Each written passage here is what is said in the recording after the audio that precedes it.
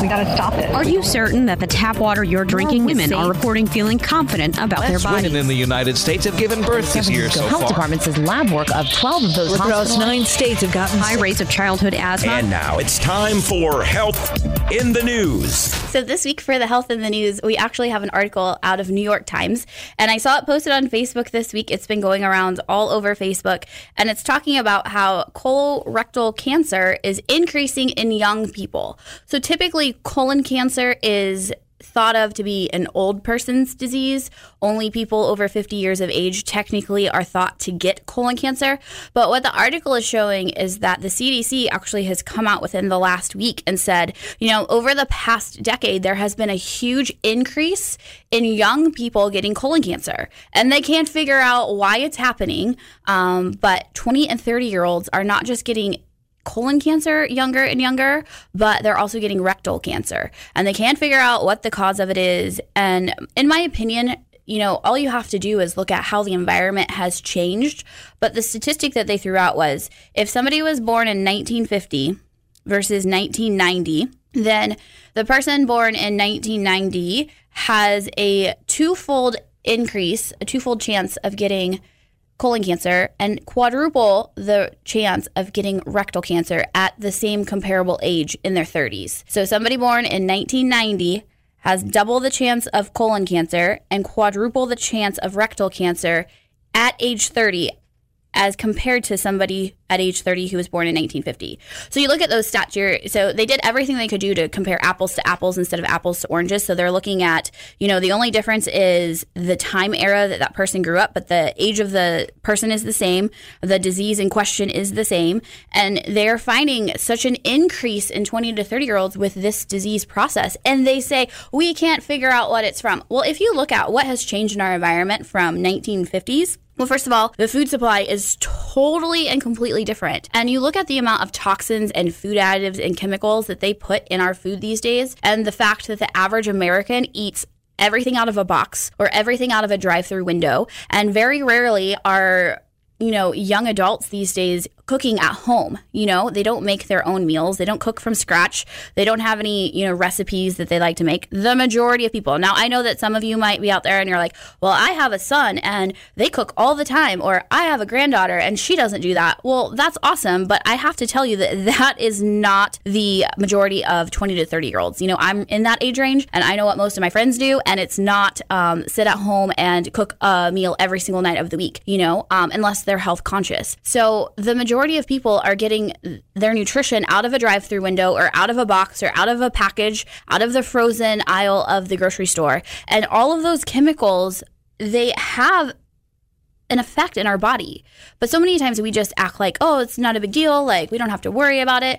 But we can't keep putting these chemicals in our bodies and think that they don't have an effect. In my opinion, the fact that the colorectal cancer is increasing in 20 to 30-year-olds is just evidence that our food supply is killing us, right? Because you look at people who are 20 or 30 years old, and we're the first generation that pretty much our entire lives, the nutrition has come out of convenience, has come out of a drive-thru window, or has come out of a box or a frozen package. And so you look at that, what's the difference between us doing that our entire lives and somebody in 1950 who maybe has just started doing that in their adult life? And that's why people, back then weren't getting diagnosed with colon cancer until after their 50s, because they didn't start eating that junk until after their 50s. And then you look at a whole generation of kids that have grown up eating this way, and now we're getting diagnosed with this old person's cancer, this old person's disease process, younger and younger and younger. And that's one of the things that I always talk about in my office, is that your disease process has nothing to do with your age. It absolutely is not because of your age. You could be super young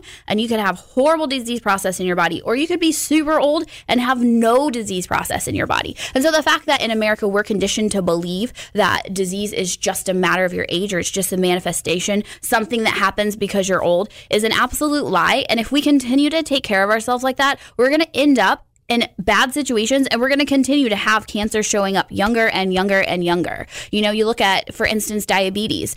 They used to call type 2 diabetes adult onset diabetes, and now they can't even consider it that anymore because kids as young as 6 years old are getting adult onset diabetes, type 2 diabetes. How does that happen? Again, it's because of our nutrition, because everything comes out of a box or a package or a drive-thru window and is all carb loaded, full of sugar, and there's very little nutritional value getting into our bodies these days. And that carb overloading and that sugar overloading is leading to diabetes younger and younger and younger. And then on top of that, it's leading to digestive issues younger and younger and younger, which then leads to colon cancer, rectal cancer. And so my suggestion for you is that you start to look at your nutrition. Start to just look at the ingredients of what you're eating. Start to look at the package. And then you can start to look at all of the names that you don't even understand on the ingredient list. So they put a lot of stuff in your food that you have no idea how to even pronounce. And I would encourage you to just take your favorite thing that you eat and take all of the ingredient lists. If there's something on there that you don't know what it is or you can't pronounce, Google it.